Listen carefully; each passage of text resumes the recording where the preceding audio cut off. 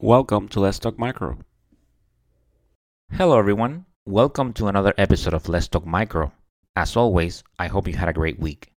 And you can always find Let's Talk Micro on Apple Podcasts, Spotify, Google Podcasts, Amazon Music, TuneIn Radio, GoodPods.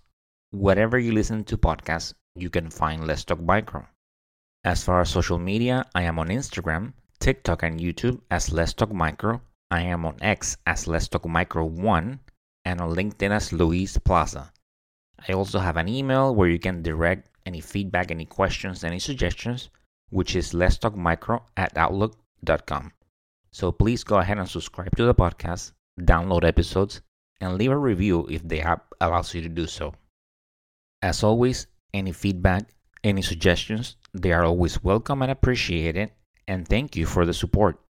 And as I am recording this, I just came back from the Clinical Virology Symposium from the American Society for Microbiology that took place from September 9th through the 12th in West Palm Beach. And it was a great event. I mean, it was my first time attending it. It's definitely smaller than Microbe. I mean, I didn't know what to expect because I hadn't been there before. But overall, it was a great experience. So it was more concentrated on attending the talks and connecting with vendors and connecting with other people in the field. So shout out to Dr. Benjamin Pinsky and other organizers of the event. As always, in this type of events, it is always great when I see podcast guests and I connect with fellow microbiologists. So I got a chance to see some people that I had interactions with before. So thank you, everyone. Those of you that I got to spend some time with you and connect, and it was a great experience. So I'm very thankful for that. And like I said before, I'm planning on doing a short episode about my experience there, and that's just stay tuned for that. But overall, a great experience. And if you haven't listened to the previous episode, please go ahead and do so. It is part one of a two-part series with guests Dr. Ryan Relich from the Indiana University School of Medicine and Dr. Benjamin Pinsky from the Stanford University School of Medicine, two accomplished virologists, very knowledgeable and very passionate. So it was just like listening to an awesome lecture where they go back and forth, and their passion is so great. And I always love that when I listen to people that are very passionate about what they do. So it made it such an interesting episode. So on this first part that was published last week, they start talking about viruses, emerging viruses, and they start breaking it down, what type of viruses like DNA, RNA. They talk about diseases, they talk about treatment. So it was a very educational, very informative episode. So please check it out if you haven't already. So today's episode is part two. So the conclusion of that great talk that I had with Ben and Ryan. And in this one, they focus more on diagnosing, on diagnostics, and they talk about testing for these viruses. And they also talk about some of the challenges when you're developing tests, right? Like acquiring samples and things like that. So definitely tune in and check it out. And like I said before, if you haven't checked out the first one, go ahead and do so. But, great information. And at some point in time, we'll definitely have both of them on. Like I said, they know so much and they like sharing information. So definitely stay tuned for future episodes where they come back as guests. And you're going to hear that, like I mentioned on the previous episode, so the Clinical Virology Symposium passed already, but Dr. Benjamin Pinsky said that there's an arvovirus workshop that's upcoming in December. And I have included the link in the show notes. So check it out if it's something that interests you. So let's go ahead and listen to it. One thing we haven't talked about, and maybe both Ryan and I can tackle this, is how we diagnose these infections. And that's a really important aspect of this. And that's what we do on a day-to-day basis, is make sure that the common viruses we are able to diagnose, but then also, how do we make sure that when something spills over, when there is a human outbreak of these new emerging infections, how are we able to identify those patients? And that's a huge challenge. And a lot of it relies on having very strong public health and epidemiologic surveillance for the emergence of new pathogens and new, foci of folks with new signs and symptoms that are not explained by currently circulating viruses. And it seems like these infections arise in places where perhaps the public health infrastructure is not as strong as it perhaps could be for all sorts of reasons. Investment in low resource settings by high resource countries, the primary reason. But this is a huge challenge. And once these outbreaks are identified, then you have to identify the pathogen. We have those tools currently, and even more so now after the COVID pandemic, we have the ability to sequence pathogens either through metagenomics, where we sequence everything in a clinical sample and identify with bioinformatic techniques new pathogens, or via things like Ryan's really good at, culturing these isolates, which actually has frequently been the way that new pathogens are identified.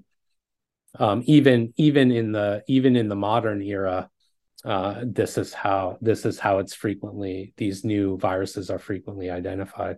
They're thought to be something else sometimes. Absolutely. And, cultivation-based techniques are, many have written them off as sort of historical relics that still adorn the hallways of some public health lab and reference labs. But, cultivation-based diagnosis, although rare these days, still has its places. And it's especially important for procurement of viral isolates to do further research. All studies that are required to assess the efficacy of antiviral countermeasures, whether they be therapeutics or preventive things like vaccines, you need to challenge either cells in a dish, as well as animals and so on and so forth. And all of that requires virus grown in culture. Even enrichment prior to doing sequencing, if you increase the biological burden of virus within the sample, you have a better chance of your sequencing to turn out nicer sooner. Not to say, though, that doesn't carry some inherent risk with it, because, we had just mentioned that the quasi-species component of RNA viruses. So you're getting a number of viral genotypes that may differ just slightly. There may be this pool of variants, and so you're generating a lot more of those by growing the viruses in culture. So in order to create virus isolates that are fairly closest to what you might see within a person, we only culture them maybe a couple of times. We grow up large volumes of just one or two passages from the primary isolation, so that you don't artifactually introduce adaptive mutations from the monkey cells or whatever that you're using to cultivate the virus. But with Yeah, regard, that's a really important point. Certainly for all the downstream things that you're talking about, you want to make sure that the virus you're looking at is the virus that is the one that's causing problems in the human, not the one that's been adapted to the various cell culture lines that are being used. And certainly we've been asked to sequence all sorts of CoV-2 isolates that have been passaged to make sure that they're still representative of the variant that they put in, rather than picking up various mutations that may impact the interpretation of the experiments that are being done. Yeah, absolutely. So one of the big biases that has been introduced as a consequence of exactly just that, a lot of people are betting their SARS-CoV-2 data on viruses that have been serially subpassaged. And, they're writing papers about pathogenicity and virulence and other things using, for lack of a better word, attenuated virus isolates. So SARS-CoV-2 has this furin cleavage site that links the S1 and the S2 domains of the spike glycoprotein. Well, after just maybe one passage in Vero cells, you start to lose that, and quite significantly.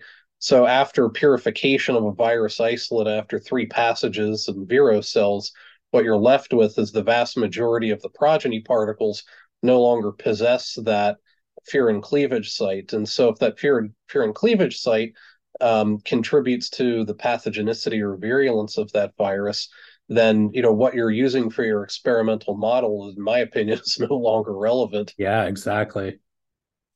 Yeah, so I mean, obviously we're in agreement, but there's still a huge role that culture, the ability to culture, and specifically the ability to culture organisms that require higher levels of biosafety. This is important in the response to emerging infections because it allows all the things that Ryan is talking about. It allows you to get accurate sequence. It allows the isolates to be used in many, many downstream applications. That's important to our understanding of these infections and also our clinical response. And then the other part of this is like once you have that sequence, you have to make a diagnostic test. And many of these infections, it's a nucleic acid amplification test, usually PCR, but not necessarily. But designing those and implementing them, as we've learned from every single outbreak over the last several decades, is not trivial. And rolling this sort of testing out so that all the patients that need to be evaluated for infection with these agents is also not a trivial task. So that's I guess that's where Ryan and I come in also, is that we have to help with that. And certainly, there's roles that public health is critically important in that, as well as diagnostic manufacturers, because there's no way that clinical labs or public health labs can sustain testing over the course of, if something does become a pandemic, we're not manufacturers. We can't test at that scale without help. Ben and I, at the beginning of it was, I guess, more like midway through the summer last year. He and I were among the few labs out there that had, number one, the ability to culture monkeypox virus to create reagents that we need to develop diagnostic tests. And so Ben and I worked together. He supplied me with a sample from his laboratory that I took into BSL-3. And I cultured, I grew up a bunch of monkeypox virus, was able to inactivate it, purify the nucleic acid, and then provide that to other laboratories that needed material for assay development, validation, and implementation purposes. So, I was able to procure a bunch of isolates from domestic patients here in Indiana as well. Ben and I have plans for some of those other viruses in the future too. I think he and I want to be, at the front line for our brothers and sisters at arms in the diagnostics field, and be able to at least provide on a smaller scale access to the reagents that are necessary to develop these tests. Yes, absolutely. And it's important that there are laboratories like Ryan's that can isolate these viruses and make up these materials that can be used for further analytical validation of these tests. There's not a lot of testing like that, is there? I mean, when it comes to those viruses and the testing for esoteric viruses is fairly limited. It's relegated to large public health laboratories like Centers for Disease Control and WHO reference laboratories around the world. But for the most part, a lot of the emerging viruses, most clinical labs can't get their hands on the tests. And even if they had the tests available, how would you validate, something like that? A laboratory developed test for Marburg virus, for example, where do you get material other than perhaps, synthetic nucleic acids that you could spike into clinical specimens? That's all well and good, but regulations require that we do our best to secure, actual clinical specimens. And I don't know about you, but I don't have any blood or urine or anything from somebody with Ebola or Marburg in the freezer. Yeah, and probably, probably all clinical labs or even academic medical centers, don't need to have an Ebola or Marburg test on standby. It's an unlikely to occur. But it's when these things do occur that we need to have a response that is timely, and gets all these different stakeholders together and able to respond and develop these tests and distribute them and implement them in a fashion that allows the best possible care of the patients. And this in the past hasn't happened, but hopefully in the future, what we learned from COVID-2 will be applied to, subsequent outbreaks. And I think there were signs of this for the Mpox story, at least in the United States, and that more labs were able to get tests up and running.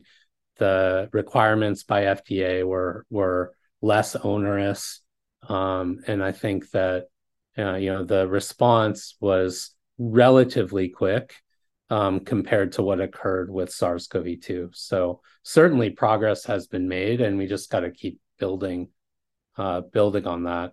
The one concern is that, as nobody wants to even think about COVID-2 anymore. And as these things fade into the past, there has always been these cycles of interest and then complete lack of interest, which then results in lack of funding, support, and so forth for all of the infrastructure that's needed to monitor for these emerging infections. And so hopefully we won't lose that, because it is inevitable, I think, that these emerging infections will cross over into humans. And, we don't necessarily know which one it's going to be. we have our hypotheses, but we're likely to be wrong. And so we have to be ready with the infrastructure that when one does come in and we're able to identify it, that we can then roll out all the testing so that we can limit the damage to people. Yes, definitely. So that was my soapbox for now. Oh, thank you. It's great. I've been listening here, and I'm very engaged. It's just, this is definitely great. You were mentioning that, I know that Dr. Relich, you mentioned a virus that you have, and this is kind of for me to look it up later and do a little more research, and then whoever in the audience wants to do it as well. Whitewater Arroyo. Whitewater Arroyo. Okay. Yeah, I believe it's named after a state park in New Mexico. Yeah, it's a Mammorina virus. So the arenaviruses underwent some nomenclatural revision. Arenaviruses. Don't get into the taxonomy. I'm not going to get into taxonomy. We'll get hate emails. Yeah, no, I'll stay away from that. But at any rate, yeah, there's an arenavirus called Whitewater Arroyo that's found here in the United States that was associated with 3 cases with 100% case fatality. And in each of those cases, Whitewater Arroyo virus was discovered in clinical specimens from the patients, and at least 2 of them died with hemorrhagic fever. So that's some of these viruses are in our backyard. 2 viruses that I study are, one is definitely found in the state of Indiana. It's called Heartland virus, and the other's probably here. It's called Bourbon virus. I really like tick-borne viruses quite a bit. And so that's one of the areas that my research lab studies is sort of the biology and ecology of Heartland and Bourbon virus. And I could probably go into the woods, down the road from my house and find infected vectors if I looked hard enough. And if I remember the Heartland virus story correctly, it was the first patient was initially thought to have ehrlichiosis, and the virus itself was cultured. Yep. Because they were looking for Ehrlichia, and it was cultured in the mammalian cell line, and lo and behold, there was viral cytopathic effect. Yeah. Incidentally, around the same time, a virus emerged in Asia, in parts of Eastern Asia. It's called SFTSV, or severe fever with thrombocytopenia syndrome virus. It's another tick-borne Fenui virus that's very closely related to Heartland virus. It appears to be spread by what's called the Asian longhorn tick, or Haemaphysalis longicornis. And incidentally, that same tick is now an invasive species in the United States, but none of the longhorn ticks that we find here on stateside have been shown to be infected with SFTSV. But yeah, those viruses emerged around the same time as one another, and bourbon virus came a little bit later. And that virus was isolated from patients that lived in Bourbon County, Kansas. It's got nothing to do with the viruses being found in bourbon distilleries or anything, and everything to do with their geographic site of detection from Bourbon County, Kansas. Let's make that clear, because maybe there'll be some sponsorship from one of the bourbon. Yeah, exactly. Not virus related. Not virus related. Nothing to do with the beverages.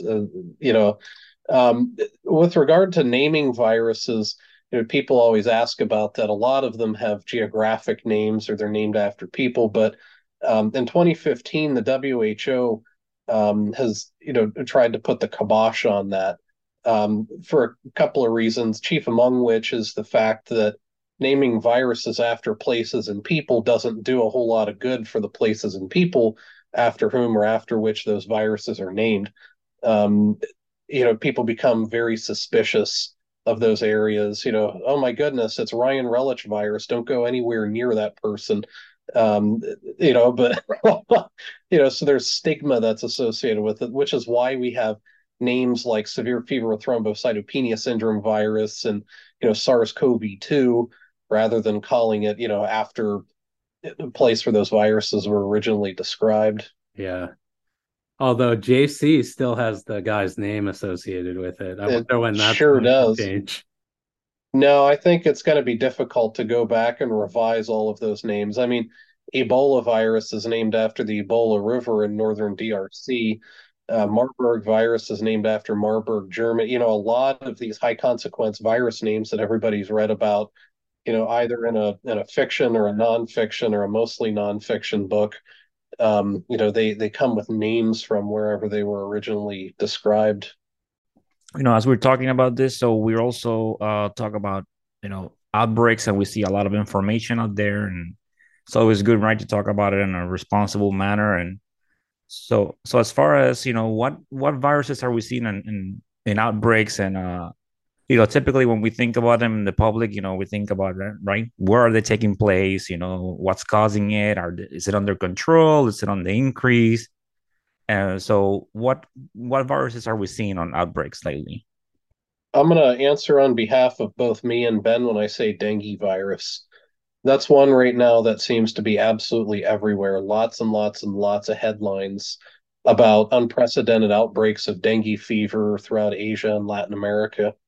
Yeah, absolutely. So dengue is a huge, huge problem, and there seems to be a post-pandemic increase in the number of cases. So dengue is a really important virus, and has been important for decades now. A virus that there are no therapies. There is a vaccine that doesn't work particularly well, and requires that someone be infected at least once before they get the vaccine. So there's a lot of work to do there, but a lot of interest now. So hopefully there will be some progress there. And actually, I'm on a committee that is putting together a symposium on emerging arboviruses, so viruses transmitted by arthropods like mosquitoes and ticks. And so that's going to be this December through the National Academies of Sciences and National Academy of Science and Medicine. Science, Engineering, and Medicine, if I get that correct. So that should be really interesting, because I think it's not only dengue, but any of these viruses that are transmitted by arthropods. The problem is that with our climate change, that the vectors are spreading. They're essentially everywhere. And this allows us to come into contact with these vectors. So it's a really interesting and concerning area. Most definitely. The other viruses, there's a lot of concern over the past several years about avian influenza. I think Ryan mentioned those earlier, but there's a particular clade 2344B that has spread throughout the world and has caused the deaths of tens of millions of birds, both wild birds and farm poultry. So fortunately, there has not been very many cases in humans, but this is certainly something that folks are watching closely. Yeah, and we're even seeing viruses crop up in quote new places. For example, Crimean Congo hemorrhagic fever virus, CCHFV. Yeah, that's a tick-borne virus. Hyaloma ticks or camel ticks are associated with its transmission. And in the past couple of decades, we've seen new foci of infection emerge in Spain. Eastern Europe has a long history, I think, with CCHFV, but hasn't really been until the 21st century that we saw the emergence of CCHFV in Western Europe, which is scary. Yeah, there's a lot. The vectors are spreading, and the viruses associated with them are also spreading. And so this is something that is going to continue to occur as the ecology of these organisms change. Yep. And some of them, we don't have any good control strategies at the moment. We can do our best to avoid the vectors of them or change our lifestyle a little bit, but not everybody follows the rules. Some people don't believe in the science. There's nothing to not believe in because it's a fact. You can believe or disbelieve all you want, but that doesn't change the facts. And so you really need everybody to participate. And so, as a function of that, we see these hot spots crop up every once in a while. It's people doing things perhaps they shouldn't be doing, like with Nipah virus in Bangladesh and India. Harvesting date palm sap that's not boiled or heated in some way to destroy the virus. Those people will go door to door selling their date palm sap that's potentially contaminated with teropid bat excretions containing Nipah virus, and so you then create an outbreak. However, safe food handling practices, cooking the date palm sap prior to consumption would do a lot for public health, but it's just that's not done. Maybe it ruins the flavor. I don't know. I've never tasted date palm sap that I know of, and maybe raw is better than cooked. But it's sort of the same logic with pasteurization, right? I mean, with pasteurization, you see many fewer cases of bovine tuberculosis and brucellosis and other things that can be transmitted in the milk of cloven-hoofed animals. Yeah, Nipah is a really good example, and that's one that you and I have talked about as being one that we're concerned may spill over into humans even more so than it already does. It's a scary infection, results in many cases fatal encephalitis. So that's one where there's concern that it could become more transmissible and therefore cause greater outbreaks, and that could be devastating. You mentioned that there's going to be a symposium, Dr. Pinsky's out for the arboviruses. Yeah, it's I can send you afterwards the dates, and maybe you can put it linked with this. It's being organized right now. I believe it's the second week of December of this year.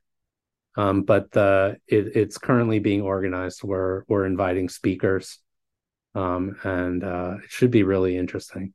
Okay, so yeah, definitely, and as the listeners, if you're, I will once I get the information, I will put it on the show notes, or As it gets updated, I will put it on social media as well. And if that's something that interests you, that way you can look it over. Yeah, great. That's awesome. Yeah, and you saw there's also you said in August there's. Oh yeah, in September there's the Clinical Virology Symposium. That takes place in West Palm Beach, Florida. Registration is still open. This is the main clinical virology meeting in the United States. Typically have about 800 to 1,000 people interested in virology, and it's all aspects of clinical virology. One of the sessions, like I mentioned, is what Ryan and I do is clinical virology Jeopardy, which is always a lot of fun. There's a session on case reports. There's a whole practical session about diagnostics, also epidemiology and therapeutics. So everything is really covered. And I can say it's run by American Society for Microbiology, and I'll also send you the link to that, and so people can check that out and potentially attend in person. It's a really good lineup this year. But of course, I am a bit biased because I'm the chair of the organizing committee. But it should be really good. Okay, yeah, definitely. Please do, and for the listeners, I'll also put that on the show notes. That way you can look it over, and then if it interests you, if you want to sign up or get more information, you can go ahead and do so. Um, I could listen to both of you talk for hours, and this has been great. Is there anything else that you want to add? There's probably a lot, but for the sake of your listeners not turning us off, I'll just say, just definitely check out the links that Ben is going to provide if you're interested in either of those conferences. Certainly go. The science is about communication, science is about experimentation, science is about learning. And so one of the best ways to do that, I think, is by networking with other scientists and other people who are interested, and even reaching out to medical laboratory personnel and other folks, other stakeholders. We're all on the same team here, and so we need to network. We need to get to know each other. We need to, work with each other. And one thing that I would love to see is more interactions between public health laboratories, diagnostic, clinical laboratories, and even academic laboratories working together to build capacity to deal with future, viral outbreaks, and not even just viruses, but bacteria, fungi, parasites, prions, so on and so forth. And so, yeah, I mean, that's totally necessary if we want to stay ahead of these things. And so, yeah, with that, I'll get off my soapbox and leave it up to Dr. Pinsky. I've already been on my soapbox, so I agree with all that you just said, and virology is a really interesting field. There's so much that there's so much to learn, and there's so much impact we can have on humanity and the world itself. So yeah, I really enjoyed talking to both of you. And yeah, check out those links. And if you want to attend any of those, I encourage you. And certainly Ryan and I are available and easy to find if there are specific questions that folks have. Yeah, absolutely. I don't mind answering emails and other things. Ben and I, the last thing that I'll say, we're in the process of planning an expedition to Zimbabwe to do some emerging virus surveillance for another arena virus called Lujo virus. And so maybe if, whenever we're able to get that done, we'll send you some pictures you can post on, you know, on your social media, Luis. Oh yeah, that would be awesome. Probably sometime next spring. I think that's the plan. But yeah, we're looking to do our own little surveillance project on that particular virus. But yeah, that should be really fun. Yeah, I will love to hear about it. So if, yeah, if you're okay with come doing an episode about it where you can talk about Yeah, yeah, we can talk about our visit and what we found. That would be a lot of fun. yeah, that will be great. So definitely, like you have said, communication and networking, and it's such a great era where we can be so connected, and with social media, and so it's just that's how I met, I have met people, and you can see publications and reach out to people, and pretty much in everyone in this field, most people have met, they're very friendly, very reachable, like both of you are, and they just want to talk about what you do, and you want to, like I say, get in your soapbox and talk and share your information, and I love that. I love the passion and the work that you're doing. It's and I said this before in other episodes, but it is great when you see people, right, that they use their knowledge, their education, and their work, and just for make this feel better. So I appreciate what both of you are doing, and thank you, for taking the time and coming into Let's Talk Micro. Absolutely. And right back at you, my friend. I mean, Ben and I are big fans of yours as well. You're doing something that Ben and I haven't been able to do, which is, have this successful podcast of bringing on all these thought leaders and experts and so on and so forth. You're getting the information out there, and you yourself are also a very talented microbiologist. So it's, that's the pleasures all on this side of the table, I think. So thank you very much. Yeah, thank you. I appreciate it. Thank you so much.